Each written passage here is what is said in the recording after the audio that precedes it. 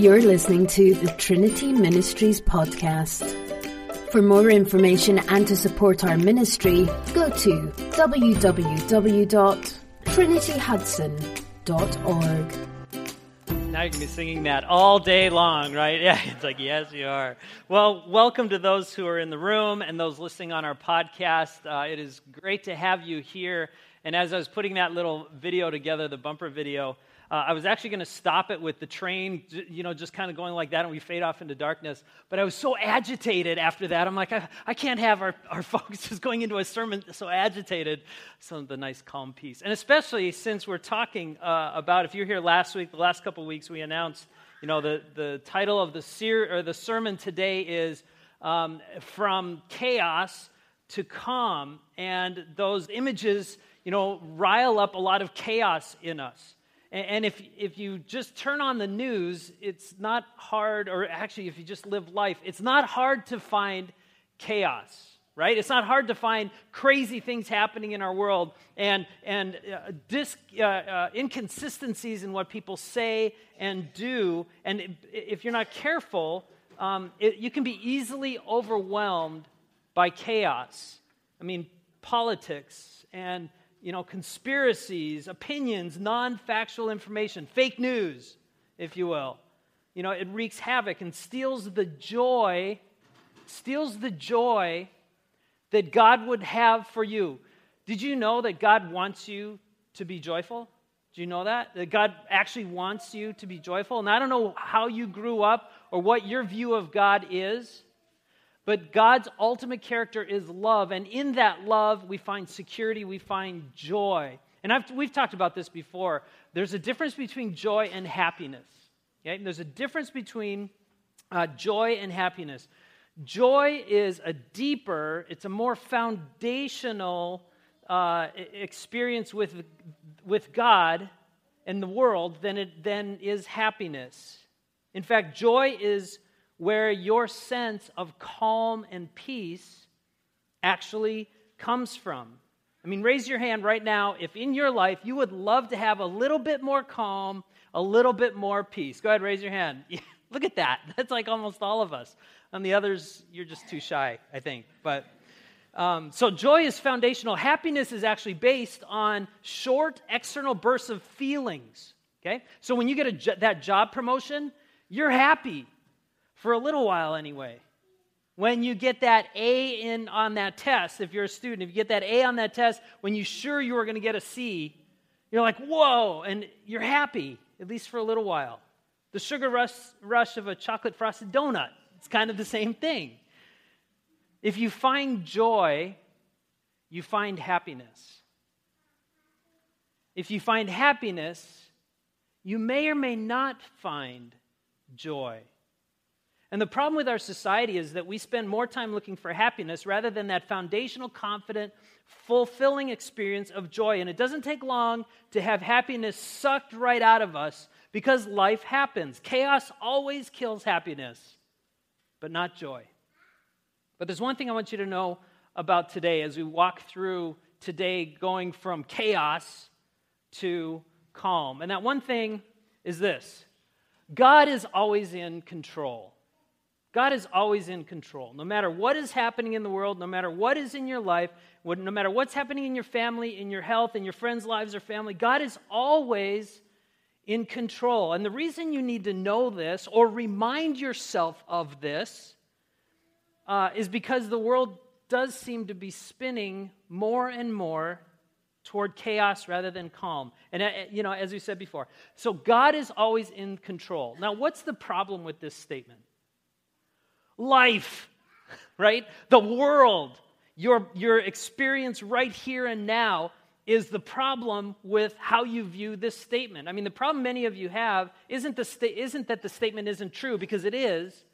The problem is that you have this sense of life actually happening, because we're taught this in church, right? How many of you grew up going to the traditional 1-hour Sunday school, church Sunday school kind of thing, and we did that, right? All throughout your growing up, whether you know that or you remember it directly or not, you were taught that God is always in control. The other thing that you were taught is God is love. right? Praise him, all you little children. God is love, God is love. Right, yeah, all of us Lutherans, yeah. It's like another sacrament. So God is love, we're taught. The other thing is God is all-powerful.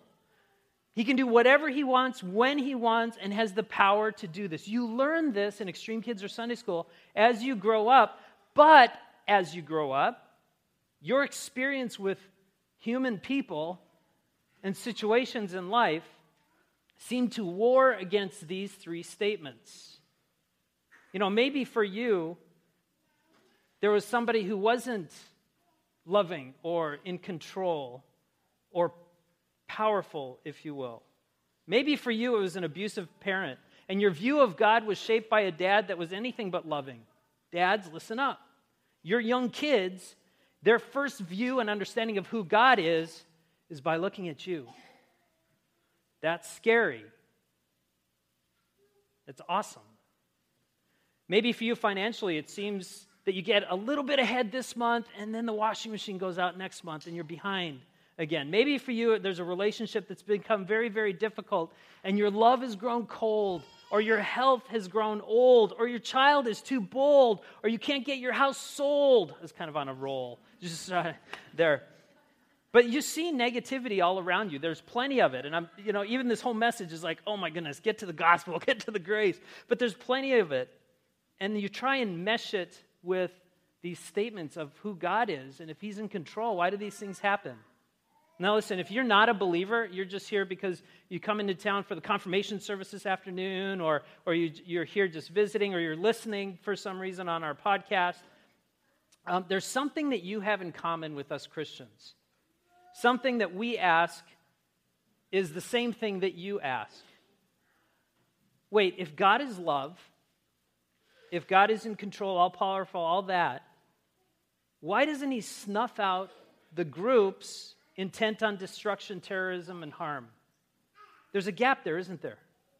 Why doesn't God eradicate evil from the world? And this feeling of chaos stems from that feeling of the especially for Christians, that inconsistently, God, where are you in all this? Because if you personally were in control, if you were like me, wouldn't you stop all wars? Wouldn't you keep people employed? Wouldn't you eliminate the negative experiences, hardships, executive orders, fake news, all of that? Wouldn't you just stop it?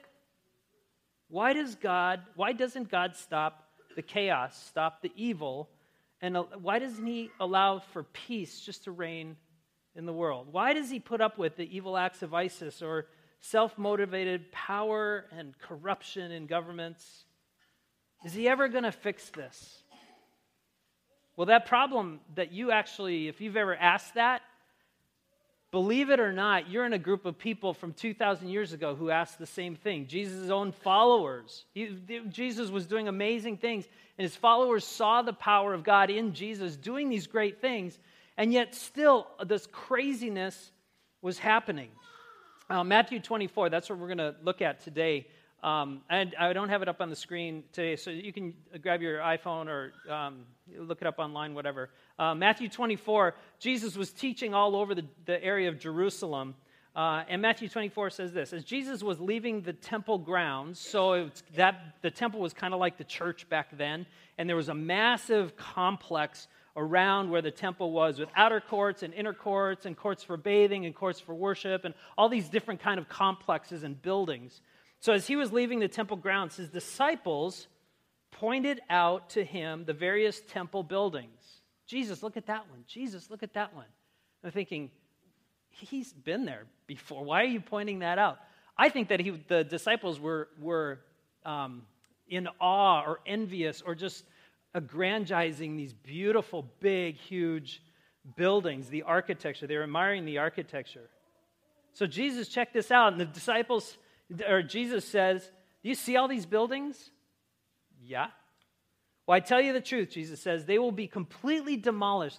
Not a stone will be left on top of another. The disciples go, whoa. And then he just keeps walking like he did. Later, Jesus was sitting in the Mount of Olives, and his disciples came to him and privately and said, Tell us when all of this will happen. What sign will signal your return and the end of the world as we know it? This, it's like you. Has anybody ever said something to you and you went, oh, okay, and then you started thinking about it and you go back to them and go, hey, you know what you said? Help me understand this. We've done that before. So the disciples said, what sign will signal your return and the end of the world? Jesus told them, don't let anyone mislead you. For many will come in my name, claiming I am the Messiah. They will deceive many, and you will hear of wars. This is Jesus saying this 2,000 years ago. Listen. You will hear of wars and threats of wars, but don't panic. Yes, these things must take place, but the end won't follow immediately. He continues, nation will go to war against nation, kingdom against kingdom. There will be famines, earthquakes in many parts of the world. But all of this is only the first of birth pains, with more to come. This is Jesus' happy talk, I guess, right? Not at all. Then it gets worse. Jesus gets personal to the disciples. He looks at his followers and he says, you will be arrested, and you will be persecuted, and you will be killed. You will be hated all over the world because you're my followers. And many will turn away from me and betray and hate each other. And many false prophets will appear and will deceive many people. Sin will be rampant everywhere, and the love of many will grow cold. I believe the same thing that he was talking about back then has been happening throughout history, is happening now, and will happen in the future. I mean, think about what's happening now. We have just random groups of people just killing people. I don't know if you heard about that news story, the guy that was the retired guy walking along the street doing his daily routine, and some guy just drives up and kills him out of the blue. Or even you think of abortion, where little babies are taken from the mother's womb in an act of killing. Or governments, including ours around the world, they lie and deceive for power out of arrogance. When love is replaced with unwarranted sex and this industry that takes young girls as victims, it's chaos. We live in a world of chaos, and love has gone and has grown cold. But Jesus says this next thing. The one who endures to the end will be saved. And I love what earlier he says in his teaching. He says, in this life, remember this from John 14, in this world you will have trouble, but take heart. I have overcome this world. That's the power, the joy, the confidence that you and I have when we live in this cesspool. Actually, Jack Jorgensen, our youth director, calls it the sewer. You've heard him say that, that this world is like living in a sewer. That's the power, though, of the Holy Spirit that we have as Christ followers living in the sewer. Jesus goes, the good news of the kingdom will be preached throughout the whole world so that all nations will hear it. So the same chaos that was happening back then is the same chaos, or the same chaos that is happening now. The same message of Jesus that he taught back then about endurance for Christ followers is the same message that he teaches us today. And what's important for you as Jesus followers is to make a choice on how to respond to the chaos that you see in your everyday life, but also in the world. And so I want to give you 3 choices that you can make by faith when you see all of this and when you think about all this and when it becomes overwhelming and you're addicted to talk radio and all these things are happening and you're feeling down and depressed. There are 3 choices that you can make by faith to help you navigate through the chaos and into the calm. And they're not rocket science. You'll be like, yep, knew that. I could have told you the 3 before you put them on the screen.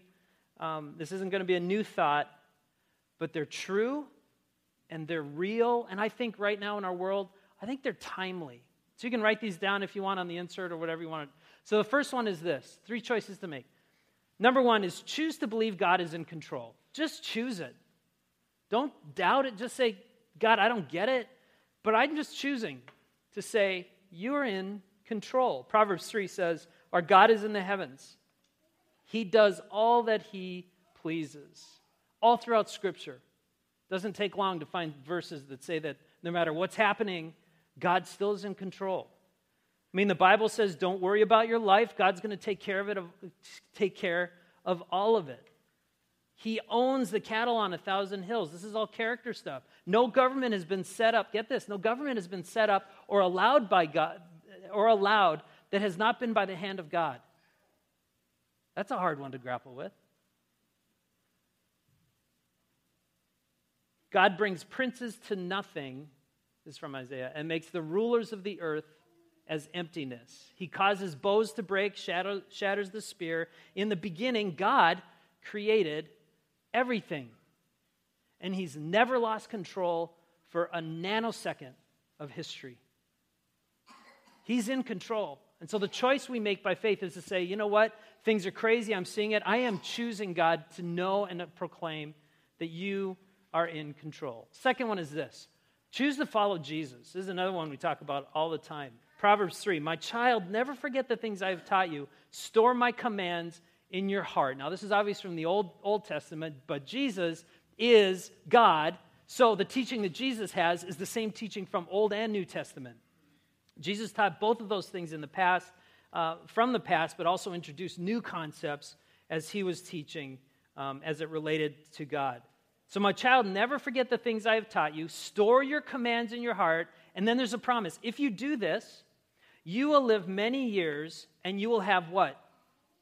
Peace. There's the word. You will have peace and your life will be satisfying. Actually, the Hebrew word is shalom.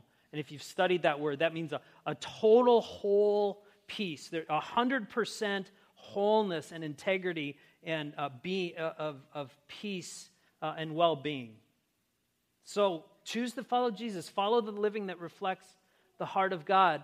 And you may be getting hit for it from people who don't get it, but you will have peace knowing you followed a God who is in control. Third one is this. Choose to trust the Lord in all things. Trust is something that I give to someone else. I choose to trust is this act right here of giving. I entrust something to someone. It's a confident surrendering of your life to God. It's based on other people's recommendations, right? You've got to buy this product. I used it on my hair, and look at my hair. You know, it's that kind of salesy kind of thing. If you trust the person who's telling you this, much more if you're in sales, this is a no-brainer. Much more, you will probably try that product. If you hear stories about how God is faithful, as people in our congregation have moved from just throwing things in the offering plate to becoming an actual tither, and you hear stories about that, you're like, well, I trust you, and I've seen it in your life, so I think I'm going to trust in that. So it's other recommendations. It's past experiences. You know, one of my favorite Bible verses or passages of Scripture that got our family through, or me especially, through a really, really tough time. If you know my story, you know what happened. But Psalm 77, you can read it. The whole first half of the psalm is David just screaming at God because horrible things have happened. And he's yelling at God. Where are you, God? Have you left? I'm losing sleep. He goes through that. And then halfway through, he goes, how am I going to get over this? And he says, I'm going to remember what God has done in the past. And that'll get me to where I need to be now and through the future. What has God done in the past in your life? If you're experiencing chaos, has God been faithful? Yes. I think about the changes and all the transitions that are happening here at Trinity. Pastor Tim retiring, Sherry moving on, Jan Frederick, who is our organist for 3,000 years, downtown. She is starting to move aside as well. Gary Albertson, who does the contemporary service downtown, has said sometime during the summer he's transitioned. Just crazy things. And as a leadership team, at one point we just said, hold on. Has God been faithful to Trinity in the past? Yes.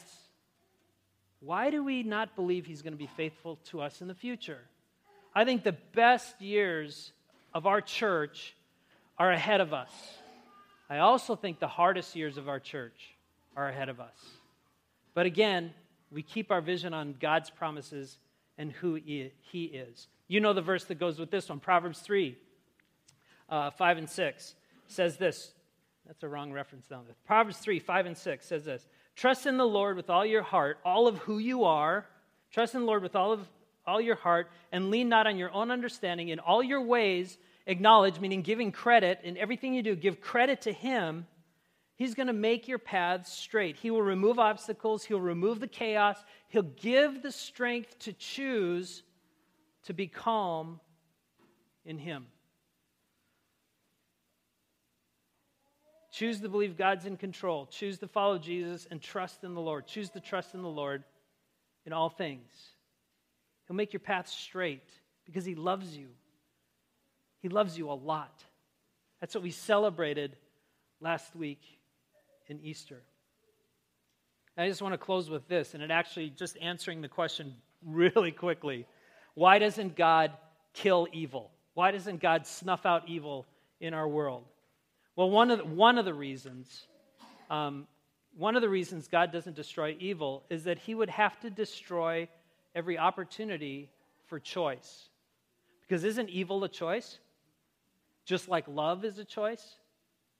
So to destroy the opportunity for choice, then God would destroy every opportunity for love.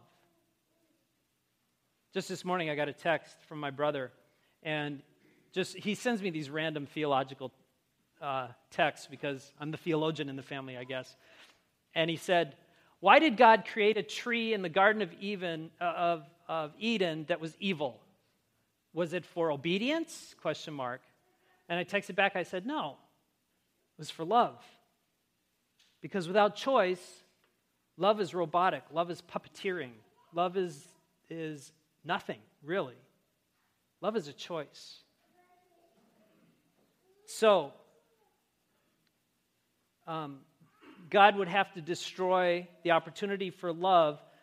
Therefore, God would have to destroy the highest good. He would have to, for God to destroy evil would be evil in and of itself. Now, here's the good news. God doesn't destroy evil. Instead, he defeats it. And this is the gospel. All the evil that we have in our own life, the sin, the discrepancy, all of it, he defeats it by Christ, by what Jesus did, dying on the cross, rising again from the dead. That's what we celebrated last week, and that's where the Apostle Paul wrote, death, where's your victory? Death, where's your sting? Jesus has conquered it. Maybe the one thing you need to know is that the calm and the peace that you're looking for isn't found long-term in the things of the world. Those things are great, but don't place your rest and your trust in those things. It's found in the love relationship that you have with God through Christ. He's the one who created everything. He's the one who leads us from chaos to calm because he's the one who loves you. Amen? Amen. Let's stand.